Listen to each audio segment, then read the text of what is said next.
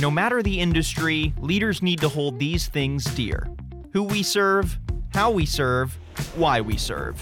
This is People, Process, Service, a Frontline Source Group podcast.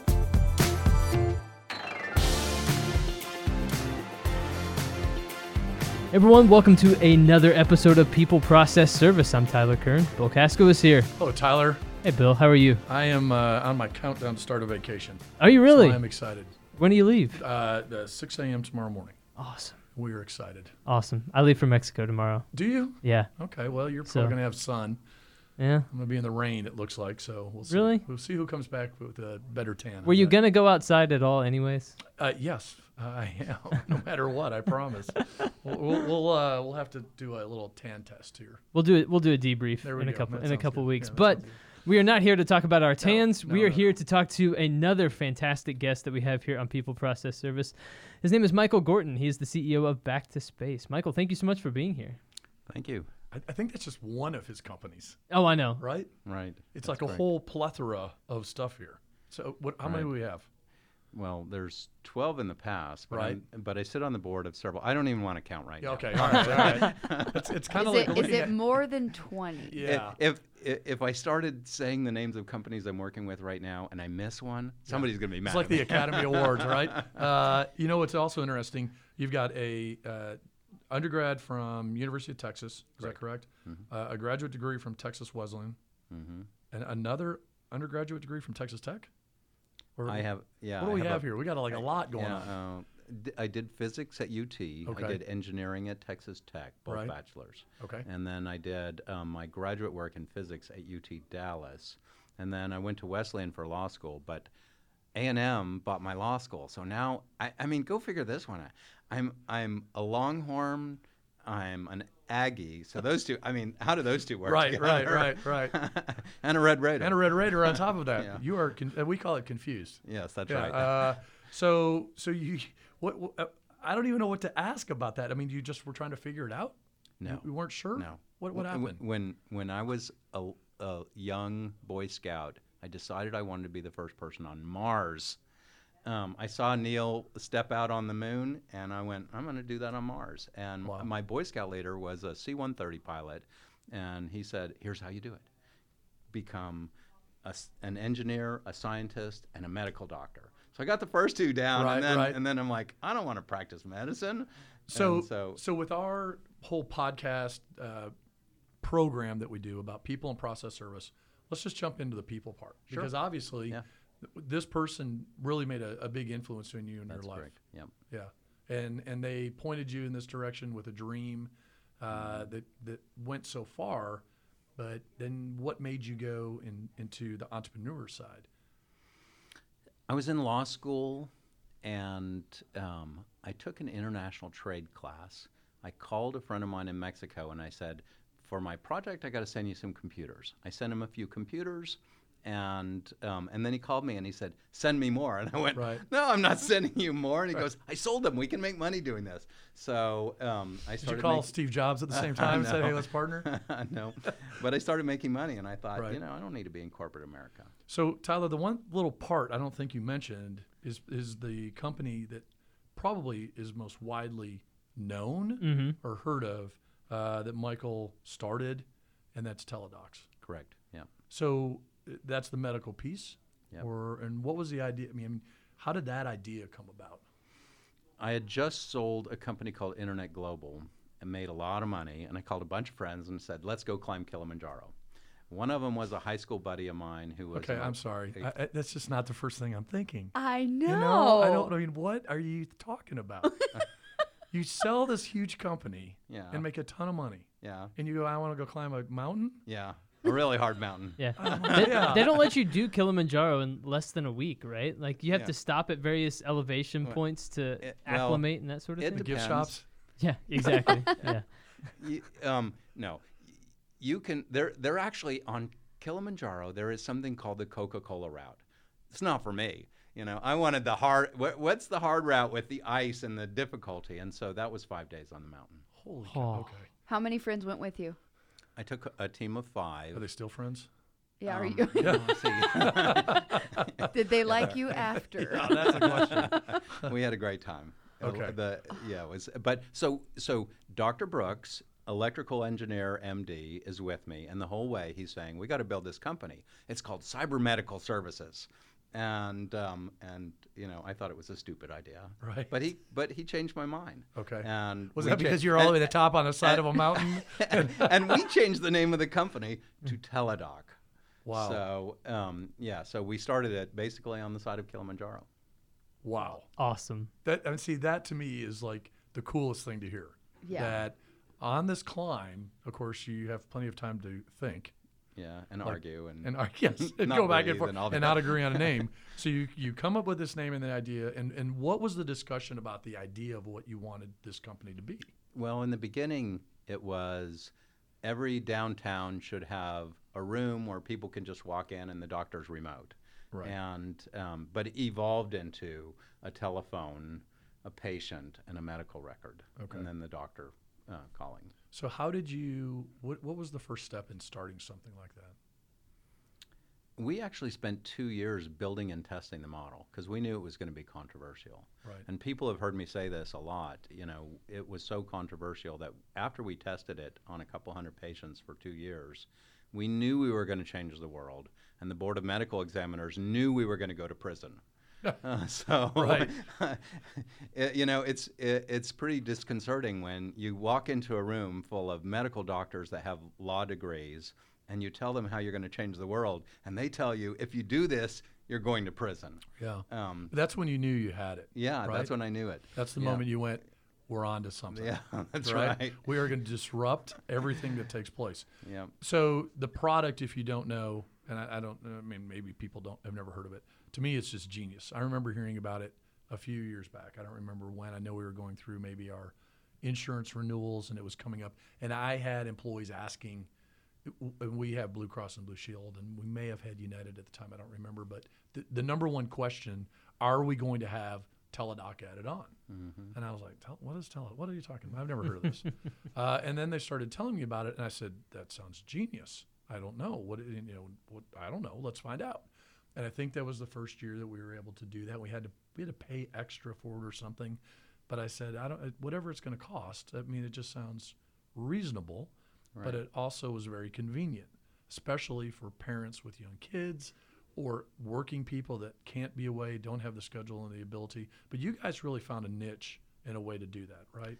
Well, in the beginning, it was controversial, so the Board of Medical Examiners didn't get it, and it was hard for the patients too, and even in some cases for some of the doctors. But we had some very brilliant people.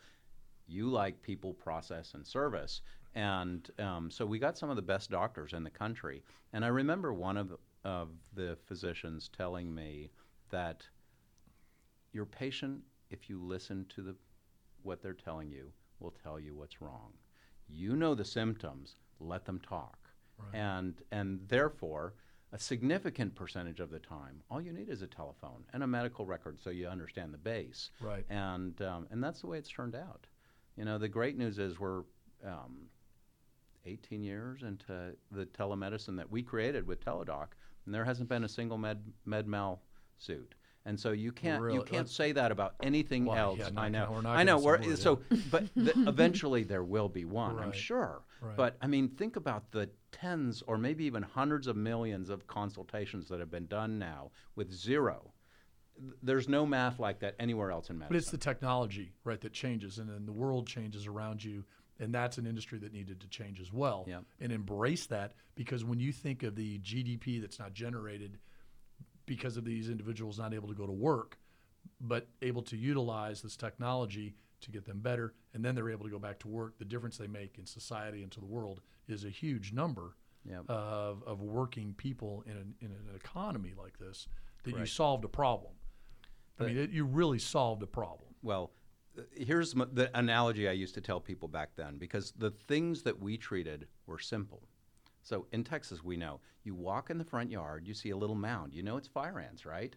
You go back in your garage, you got something, diazinon, or I don't know what it is, but you put it on the mound and it's gone. Right. In medicine, you walk out in the front yard, you see this mound, You call the Pentagon, they send 100 soldiers with tanks and air support, right? And that's and you just said it a minute ago. You went to the doctor for something simple, and they wanted to charge you $5,500, right? Right. And what we said was, there's lots of simple things that we know what they are. The doctor's going to listen, and the doctor's going to know. Right. And we can solve it like that. Yeah, people are using your service because they believe they have thyroid cancer. That's not the service you're talking about providing. No, I've got a sore throat. I'm running a fever. Sinus infection. I know what it is. I get them all the time this time of the year. Here we go. And that's the majority. One of my favorite early cases was a guy who woke up, his toes were tingling. His wife said, go to the doctor. And he said, no, I have important meetings. And she said, well, try that new teledoc service. So on the way to his meeting, he calls our doctor, and the doctor says, do what your wife said. Stop, go straight to the ER. Right. And he was having a stroke. Oh, and the doctor, the admitting doctor said, 15 minutes later, you probably wouldn't have made it. So it saved his life. So could our doctor treat it? No, but he heard symptoms, and he said, whatever you're doing, drive to the nearest emergency room right now. And it saved his life.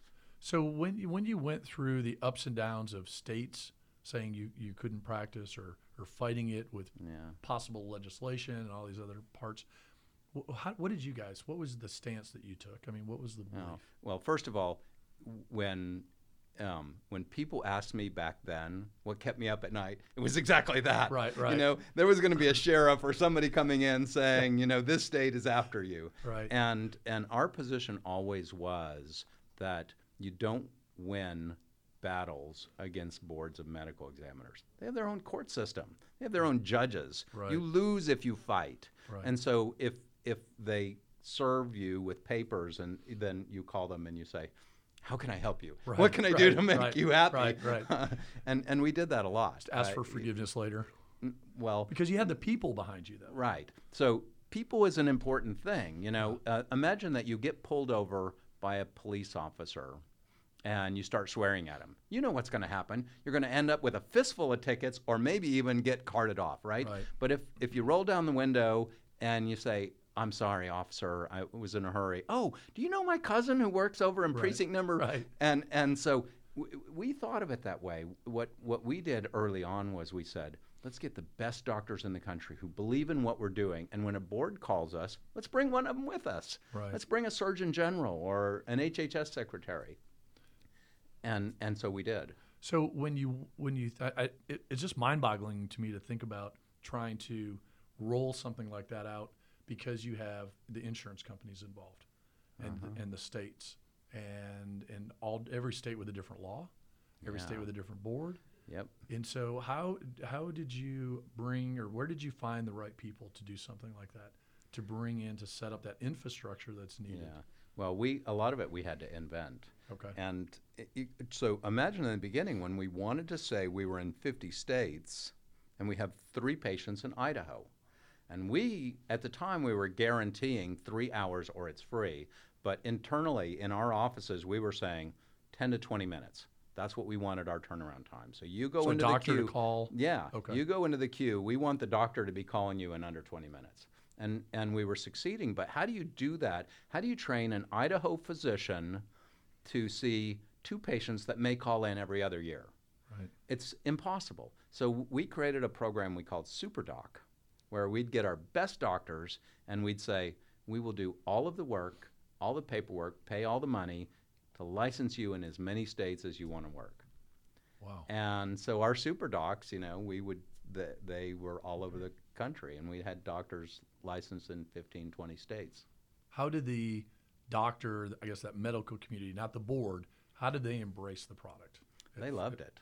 Okay. Yeah, because if you think about it, what ultimately won the battle with the board was us re-educating them that doctors have been doing this since the invention of the telephone. Mm-hmm. They just haven't been doing it as well. Right. Doctors have limited time they can work a day. They don't work 24 hours a day. So Dr. Jones calls Dr. Smith and says, hey, I'll cover for you on Tuesday night if you cover for me on Thursday night, right? And the boards have known, if I'm Dr. Jones's patient and I get Dr. Smith on Tuesday night, the board's okay with that. Dr. Smith doesn't know who I am. He doesn't have my medical record. He's not going to get paid for it. Right. But the board is okay with him treating me. So now what we've done is we fixed it. So now Dr. Smith gets paid. He has my medical record.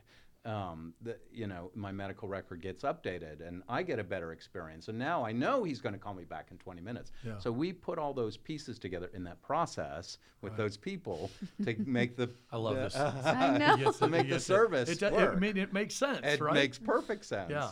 So, I mean, because to me, it's all about the money. I mean, in all of the controversy you would hear over time about the product, at the end of the day, it was just, I felt like, money. They just wanted money. It wasn't anything else. And you were giving something that was extremely reasonable in cost. Yeah. Whether you had insurance or not wasn't really a part of the whole thing. I mean, it was open to everybody, and it was a service that was out there. Mm-hmm. But when I know in Texas, I remember hearing that they were going to try to pass legislation or something to outlaw it at one time. And we had heard that from our insurance company, brokers. And I thought, that is ridiculous. That is absolutely insane. The people of the state will not put up with that. Mm-hmm. They have been using a product that works. No, obviously somebody's not getting paid. There's something here that probably there's another story there, but we can't. No, we'll tell that one. We'll tell that one offline. Yeah, we'll do that one later. But I'm just the infrastructure to build that out to me is what's very interesting as well. Yeah. Because you really took that idea and then were able to make it spread. And when the people enjoyed using the product, it just became a word. To me, the teledoc idea is going to become a word like a Xerox. Yeah, it's the word that's used now, even though that's not the same product, because there are other products that are out there. Correct. But they refer to it still as teledoc. Mm-hmm. Well, we offer teledoc. You do, and then you look at it and go, that's not what you call it. Yeah. But that's what it is. I mean, you really created something that it's the Xerox thing to me. It's the word that's used. And so you were talking about dollars, and so try to imagine this. When I left Teladoc, we were still charging $35. I think it's $40 now. Right. But the average primary care physician, when I was building Teladoc, was making about $148,000 to $150,000 a year to work 10 to 12 hours a day, be on call on the weekends, et cetera, right? And our best doctors were working 8 hours a day, 5 days a week, take 4 weeks of vacation off, and they make $250. So they were making more money working at home, but remember my fire ant analogy? Right. So you walk into the clinic and you're paying $110 for that visit, but look at all the things you're paying for. Right. With Teladoc, it's a doctor at home with his computer. Yeah. Or her computer. Absolutely amazing story with that. Really. I know. So it's mind blowing. So you, we could talk. I could talk about this because to me it's. I know. And before we started recording, you were kind of going into, I think probably maybe some of the beta stages where you guys were talking about connecting. Imagine you're a long road trucker and you have to figure out, what pharmacy that trucker could go to and what parking lot could fit the truck and what state, which direction they were heading. Were they going east, west, north, south? But that's that differentiator, right? Mm-hmm. I mean, they created a product that was going to disrupt the marketplace, number one, and then they became the differentiator that you went above and beyond. Right. And from my side, I think about it from a staffing piece. First of all, you've got all of these doctors to engage. Mm-hmm. Then you have to build the infrastructure just from a network of phone systems to go out to everywhere. And then it's just huge. So today, when you look at Teladoc and you think about where is it today?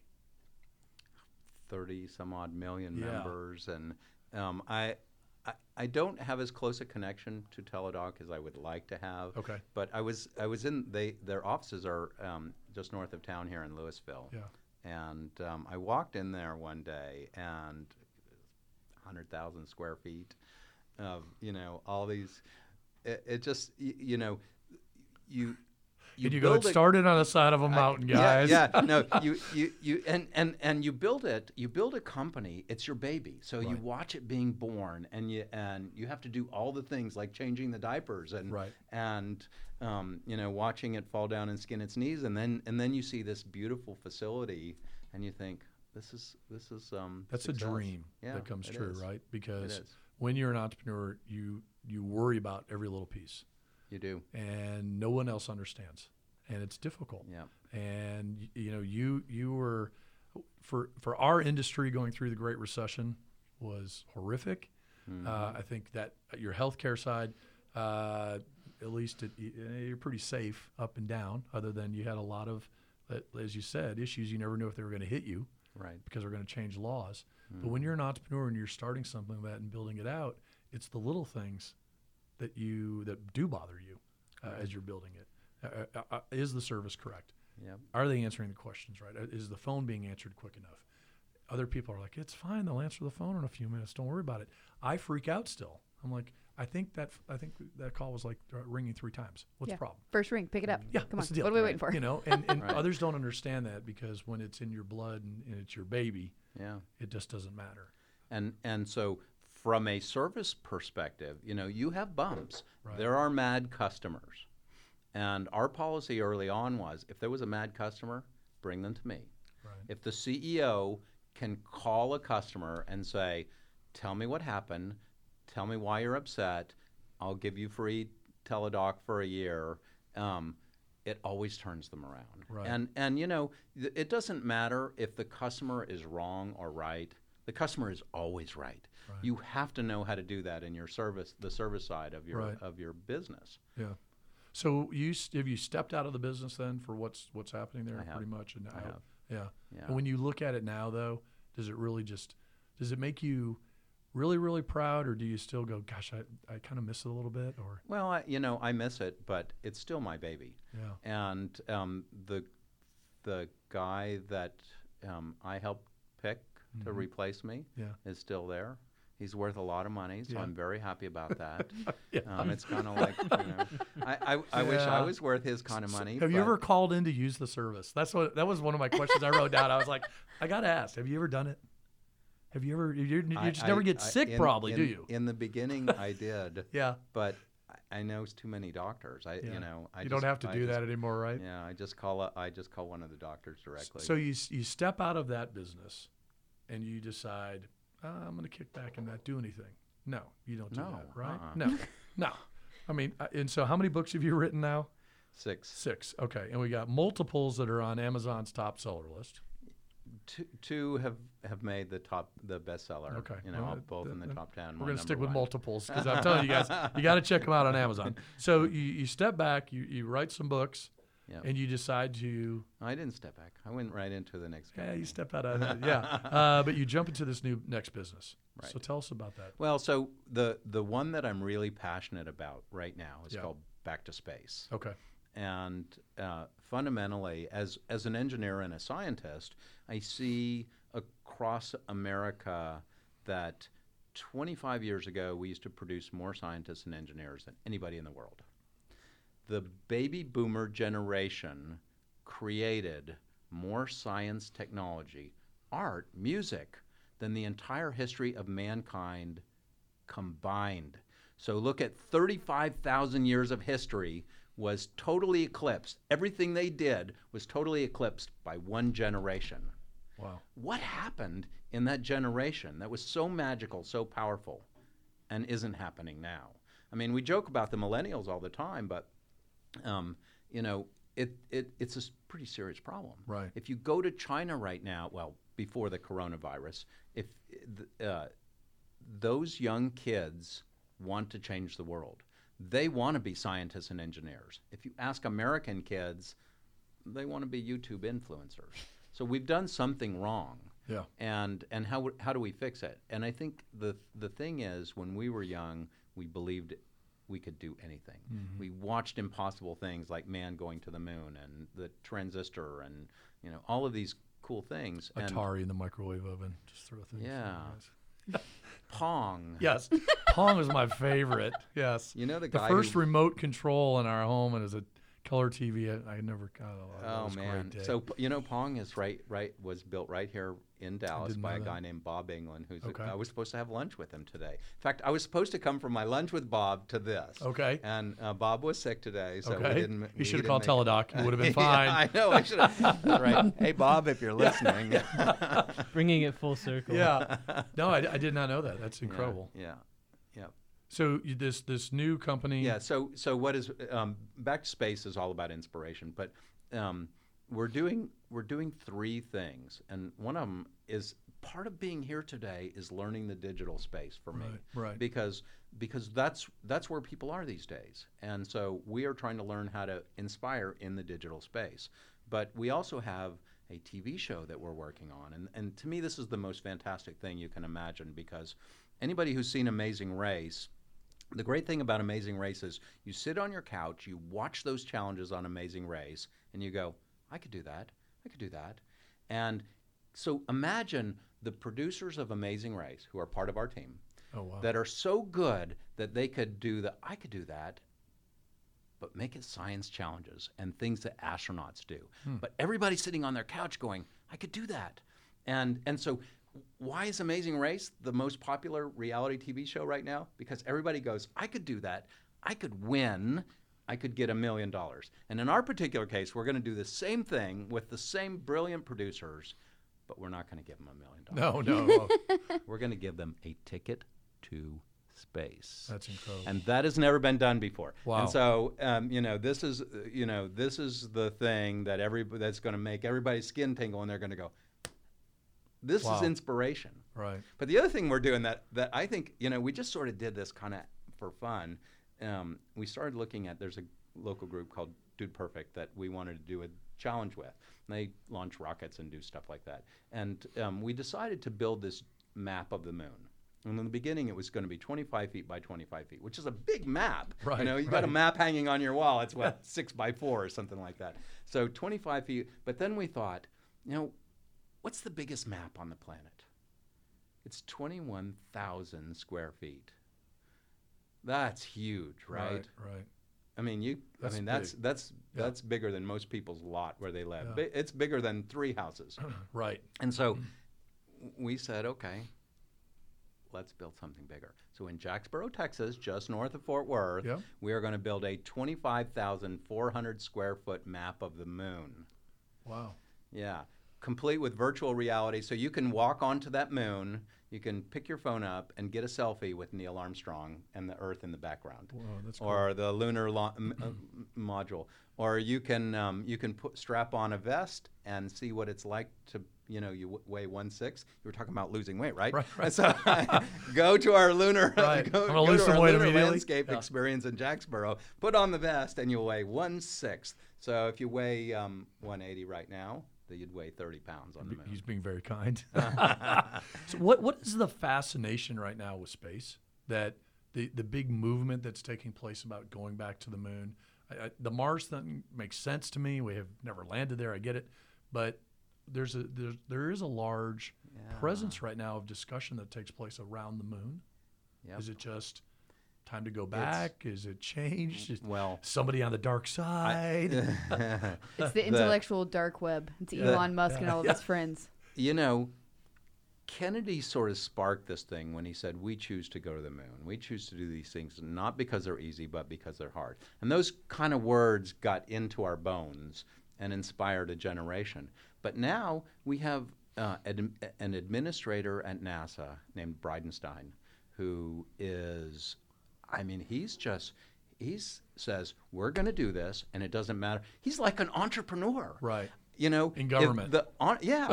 In government, which is it's just crazy to think about it. But so Bridenstine, for the entrepreneurs of the world, they got to love this guy because he doesn't care what government obstacle gets in his way. He's going to go make this thing happen. Yeah. And so when he says we're going to the moon in 2024, I believe it.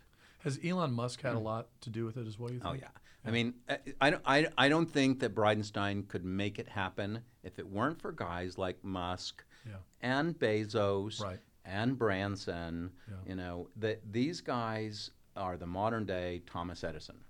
And finally, the space program, that reach for going up high, is in the private world now. Yeah, I mean, it's doable. It's we're a place where it seems like technology can get us there. No, it seems like Musk is doing more launches than anybody right now. Right. I mean, what he's doing is just mind-boggling. Right. I actually listened to a podcast the other day. He sort of, what do we call that when we pull someone from a competitor to come work for us? Yeah. He pulled one of the head. Poach. Yes, Yeah, poached. Thank you. Yeah. He poached one of the head. We're in the staffing business. We yeah, forgot what it's called. I know, right? He poached one of the head guys from NASA to come work for SpaceX, and they've been collaborating. But yeah, it's definitely happening. Yeah. Right. Yeah. No, there's no doubt. I mean, that's where that movement, I think, is starting back, obviously, to start happening. You're seeing it in engineering.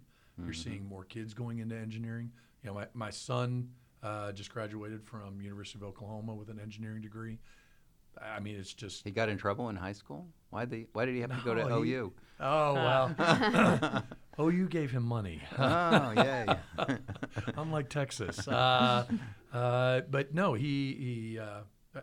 many of his friends also went into this. And then more people we speak with recently, I hear, my son's they're going to engineering, my daughter's going into engineering. And it's just, it seems to be... Right.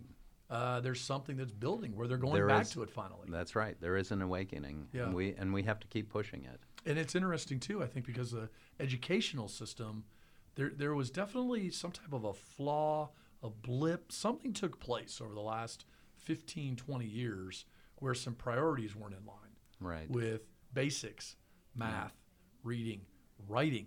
I was kind of blown away the other day to learn that they weren't teaching cursive in school. Yeah, they're not. And now they're going back to it. And kids and parents saying, it was something that they didn't teach me. And I'm thinking, how can you read the Constitution? I mean, this is wrong. I mean, this education is a big part of it, which gets them excited about stuff like what you're doing, right? It's the only way to do that. And these young kids that are freshmen and sophomore in college all the way down, they are changing it. They are not the millennials, and so everybody picks on the millennials, and they probably deserve it to some degree. Honestly, my theory is it's an easy target because I don't understand all the other ones that are in there. Right. The Gen X, X, Y, Zs. I don't get it all. I just well, it's yours and that's you, right? Yeah. Well, I think it's a general rite of passage for every generation to look at the next generation and say, blame it on them. These are the ones screwing it up. Bill, it's our fault. It's yours and my fault. We're the ones that raised the millennials. Right. You know, It's actually a good we can point. pick on them all we want to, but we did it wrong. I never gave myself a participation trophy. Just saying. It's handed to me by Just saying. somebody else, somebody older. But Gen Z is a little bit different than millennials too. That's your that's freshman right. and sophomore in college right now. There is a big shift of change in what they're interested in and the work ethic and stuff like that. Well, we saw that even take place over the last 10 years with retail, where they weren't going to the malls. They were only going to try on the things. And then they weren't doing that. They were just ordering it online. Now they're back to they want to go to the mall and touch it and see it. They're still going to order it online, but they still want to go in there and see things. So you're seeing that it's a change because of the digital age that changed. And where were they at a certain point? You know, you've got the Facebook generation, but then you have the Instagram, Snapchat, and TikTok. Yeah, TikTok and ticky-tacky, whatever. I mean, it's just all of that changes, it happens. But it all seems to come back to the basics again, as history does in many ways. That's correct. And so we see the same thing happening, and I think it's exciting to see, but it's exciting to see private entrepreneurs getting involved in this too. Yeah. And entrepreneurs have another new tool that a lot of them aren't aware of right now called Reg CF. And so this is if you talk to any entrepreneur, all of them have one pain point, and that is, where am I going to find the money to build a company? And raising money has always been difficult. I just wrote a book on it called Broken Handoff, and why is it so difficult to do this? Reg CF provides a brand new way of raising capital. And we don't really have time to talk about it today, but everybody listening should go do a little research. And it is going to change a lot for entrepreneurs because it allows you to, if you're building a company in Dallas or podunk. You now have access to people all over the world who are probably going to be able to understand what you're doing. Right. And if there's only 1,000 people worldwide that get it, but they help you fund the company, then you will be able to create something that wouldn't have been able to be created. And so there's going to be opportunities through new capital raise, and Reg CF is going to do that. Can you spell that? Reg CF? Regulation. Okay. And CF. Unfortunately, the CF is crowdfunding, which is not. I'm not talking about Indiegogo, and this is SEC and FINRA regulated capital raising. So you're kind of a publicly traded company. You've got some regulation behind it. Yeah, I've written some articles on it, so people can go to my LinkedIn page, and I'm happy to anybody that wants. I'm happy to connect them to resources. You're out there and you're speaking with a lot of people and seeing a lot of entrepreneurs and being an entrepreneur. What is your feeling about I guess you would call it the state of entrepreneurism in this country and the feeling behind it? Well, this country was built by entrepreneurs, and the great news is it's still being built by entrepreneurs. I mean, we were talking about Elon Musk. He's an entrepreneur. He's on the top of the chain, and for all of the others out there that are struggling,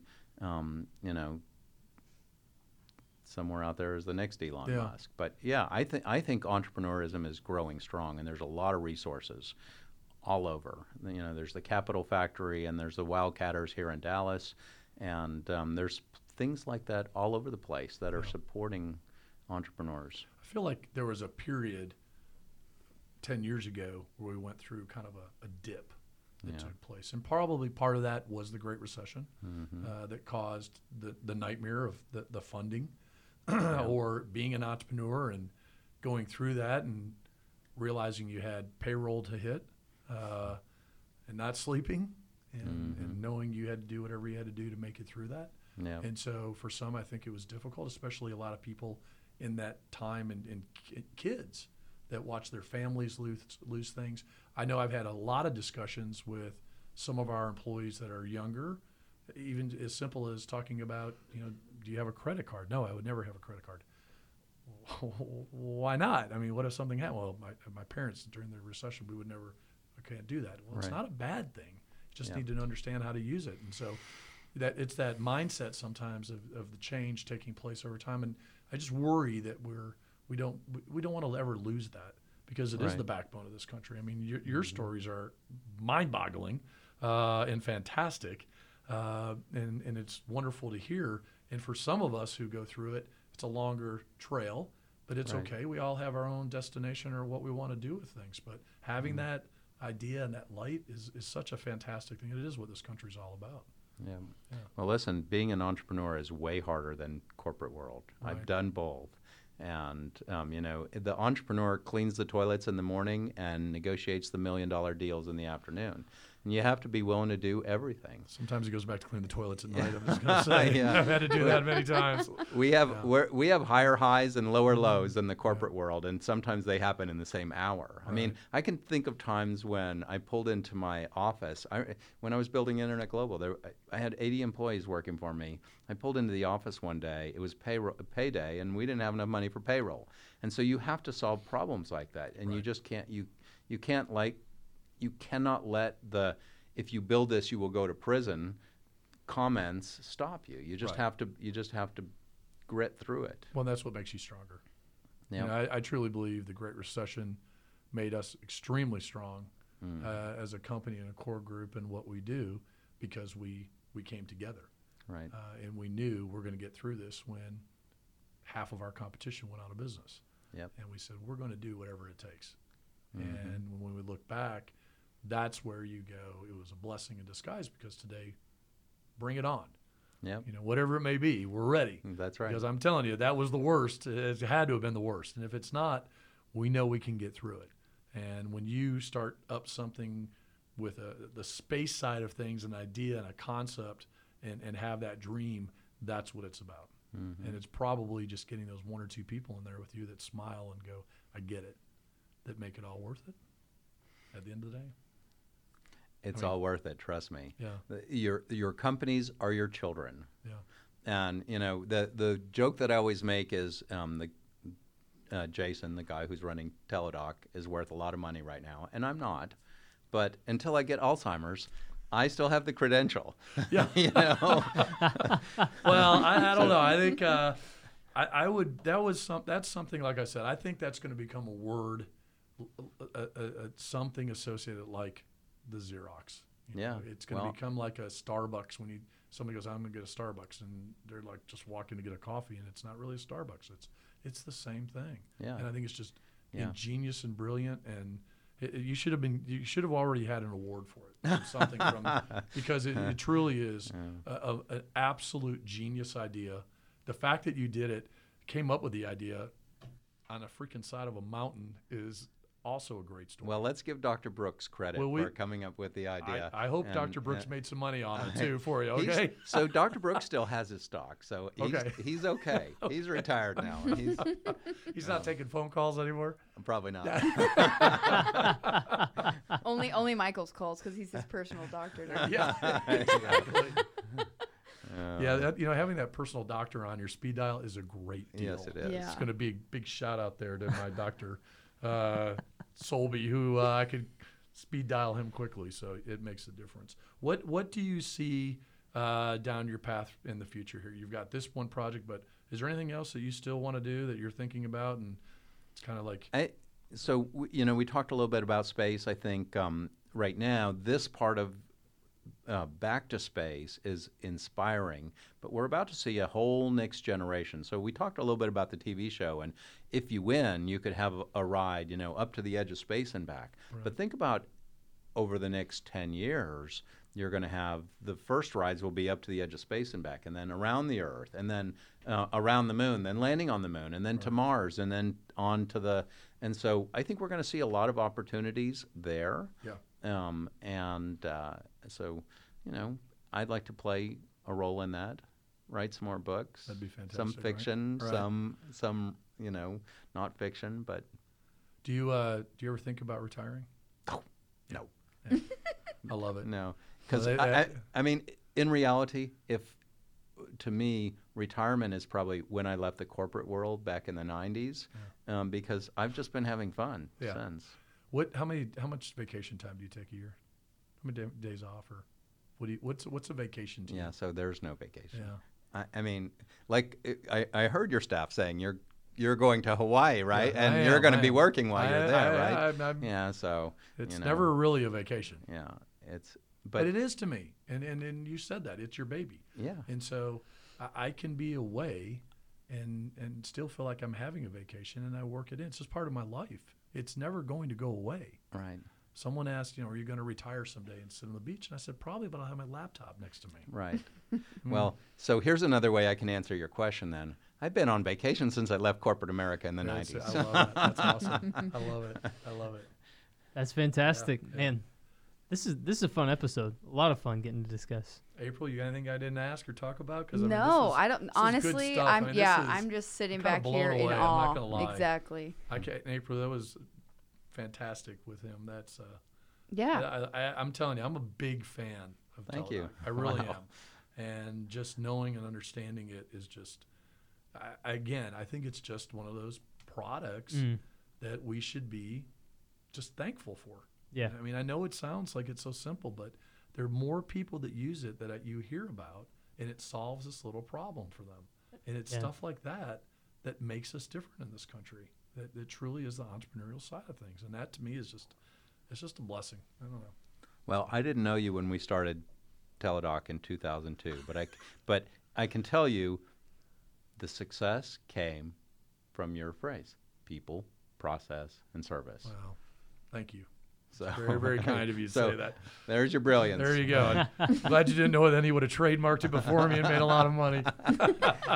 So before we close, is there anything like that you would give as like a nugget of advice for entrepreneurs, or anything that maybe you learned along the way? 12 different companies you've started and 6 books you've written.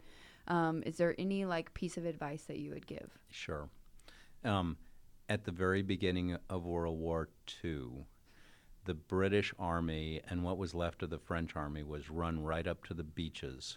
And the Germans would probably, if they hadn't hesitated, would probably have won the war. And Churchill said, everything that floats, I want it going across the channel and bringing people back. And all night long, people in bathtubs and people in rowboats and people in anything that floated. And that was all about, Churchill said, we will never surrender. And in the United States, we had a president,